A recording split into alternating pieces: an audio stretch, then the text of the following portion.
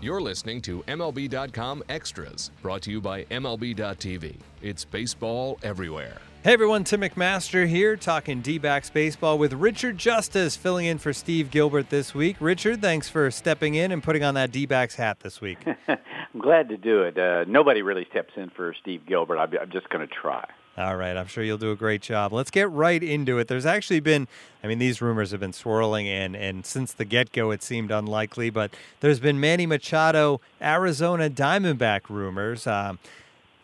The latest of many rumors with Machado, obviously, and it seems late in the game if the Orioles were going to trade him anyway. But let's, because of a lack of much going on in the hot stove season, get into this a little bit anyway. Obviously, it would be a one-year situation for a D-backs team that I think wants to keep the window open a little longer than that.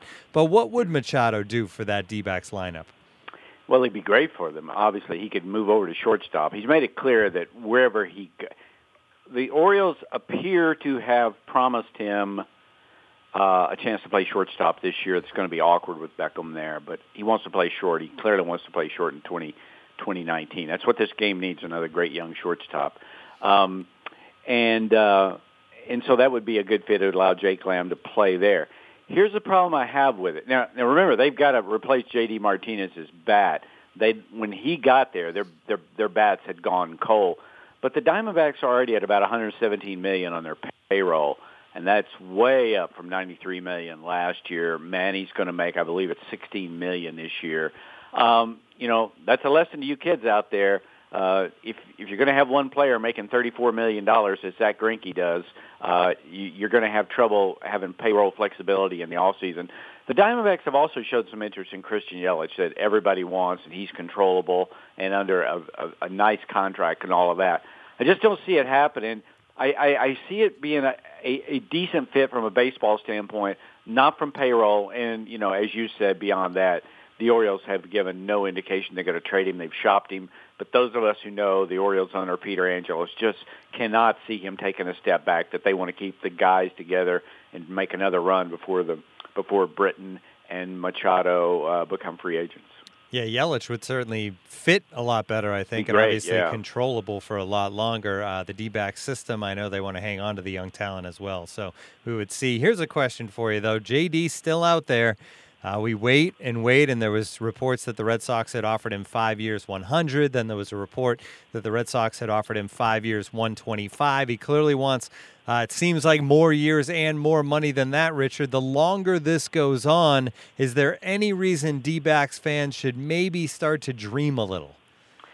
You can always dream because the Diamondbacks have always been aggressive, and sometimes they put payroll issues aside. And he was great. He had 29 homers in 62 games. And they were 35-27 after they got him and went to the playoffs. Again, though, it seems that J.D. Martinez's signing with the Red Sox is inevitable. If we're down to 5 at 125 versus 6 at 150 or whatever the number is, we're close enough to get a deal done. And again, there just are payroll issues. The Diamondbacks have never had a $117 million payroll. And, they were, I think, 11th of 15 National League teams in attendance. So there are real issues. While management's been aggressive, I just think this is a place financially they can't go. And, the Giants have always been willing to spend money. It was a place they were unwilling to go as they tried to stay under the luxury tax threshold, and they ended up with Andrew McCutchen and Austin Jackson to play the outfield. So I think we're going to see J.D. Martinez playing in Boston on opening day. As good as Zach Greinke was last year, you definitely get the impression that the current front office that did not ink Greinke to that contract really wishes that the previous front office hadn't inked Greinke to that deal, because obviously it's a tough thing to move, and he's a guy you don't want to move talent-wise because obviously he's the ace of the staff. You look around the wild card, I'm just kind of assuming that the Dodgers are going to be really good, Richard, and probably are going to win the National League West. So you look around the wild card contenders that we think will be out there. The Rockies seem like they've gotten better. The Cardinals have definitely gotten better. The Brewers are still on the hunt for a frontline starter that would certainly make them better. The D-backs haven't done a lot yet during this offseason. What do they have to do to keep up and to get back to that postseason in 2018 at this point? Well, the story in 2018, I think, will be the same as the story in 2017. It's what they're going to go as far as their young pitchers carry them. Greinke was really good, but the guys, Robbie Ray, Taijuan Walker, Patrick Corbin, Zach Godley, those guys all took a huge step forward. I mean, starting pitching carried the Diamondbacks. And what we saw with Archie Bradley was just wonderful, just wonderful. A guy that had been a number one, I think he'd been the number one prospect in all of baseball, or right up there, certainly the number one pitching prospect. Never made it as a starter and became a dominant setup guy last year, and now he's penciled in to be the closer, although, there's lots of flexibility there with some of the other moves that they have made. So, and as you look at the Rockies, you say, okay, they're still a bat short, and they've got young pitching that's coming of age too. The Cardinals are in a really good spot, and the Brewers, I would think the Brewers are going to go out and get Darvish or Alex Cobb or somebody like that, and there's some questions about their rotation. But so Arizona probably needs one more bat, but if Robbie Ray is as good as he was in 2017, if Taijuan Walker continues to be Taijuan Walker and Corbin, and what probably is his last year in Arizona, that's a group that when they come to your town, they're going to make things uncomfortable for your local team. And that's what you look for, guys that throw hard and make hitters uncomfortable, and that carried them last year. When you look around at teams that aren't major market size-wise, big budgets, you mentioned $117 million, which is nothing to laugh at. But the Diamondbacks are not, the Yankees, the Red Sox, the Dodgers, the Cubs, one of those teams.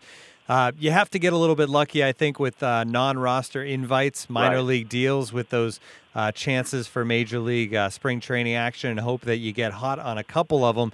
And the D-backs have made some interesting pickups over the last week. Just today, as we record this on Tuesday, Richard, Kris Medlen and Antonio Bastardo. Both these guys, 32 years old. Obviously, Medlen was a starter for much of his earlier career. Bastardo, a reliever. Both guys that have effectiveness in their past. Medlen had all sorts of injury issues, hasn't pitched in the majors since 2016. Bastardo wasn't as effective as in past years, last year with the Pirates. But those are two guys, along with Michael Blazek, who they've also signed as a third guy, that you look at it and there's the chance, right? Those are guys that maybe you get lightning in a bottle. This is what you do. This is the best part of the offseason to me. It's baseball guys arguing for a certain guy. It has nothing to do with money. Hey, I believe in this guy. Let's come in. Because while it's not a money factor, you do run out of innings in spring training. That how many chances can you give a guy really to look at on the major league staff? All I can tell you, Antonio Bastardo and Kris Medlen are both 32 years old. I love Kris Medlen. He's one of my favorite people in the game. He's had 2 Tommy John surgeries. In 2012, he got MVP votes. In 2013 for the Braves, 197 innings and a 3.11 ERA. And it was pitching as an art form. He moved the ball around. He changed speeds. He's not. I don't think he would mind me saying he's not an intimidating guy, and he doesn't throw real hard. But he knows how to pitch. He knows how to gauge bat speed and keeps guys off balance. But he has had 2 Tommy John surgeries, and he has not been able to come back. There were moments last year in AAA for the Braves where you thought, okay, he's right on the cusp of making this work. And the Braves now have so much young pitching that there just wasn't a place for Kris Medlen, as much as they love the guy. So this is a classic guy you bring in. You give him the ball and say, okay, we believe in you. You're seeing it all over the game. The Rangers did it last year with 2 guys, and Andrew Cashner, Tyson Ross, and got great contributions from Andrew Cashner. Bastardo, he went to the Pirates in the Neil Walker trade. I mean, that's what they thought of him. He missed 2 months last season with a quadriceps injury. When he came back, he just couldn't get the spike on his fastball, and he got hit around, and there was a point where they just said, okay, you've got to. They released him. You've got to go off and try to get healthy again. But these are both guys that have had success in the major leagues. And when we have this conversation a year from now, Tim, we're going to look around and see January, February minor league signings that made contributions at the major league level. The Giants famously got a huge push to win the World Series from Aubrey Huff, I think in 2010 or 2012. And that's what happens. It's baseball.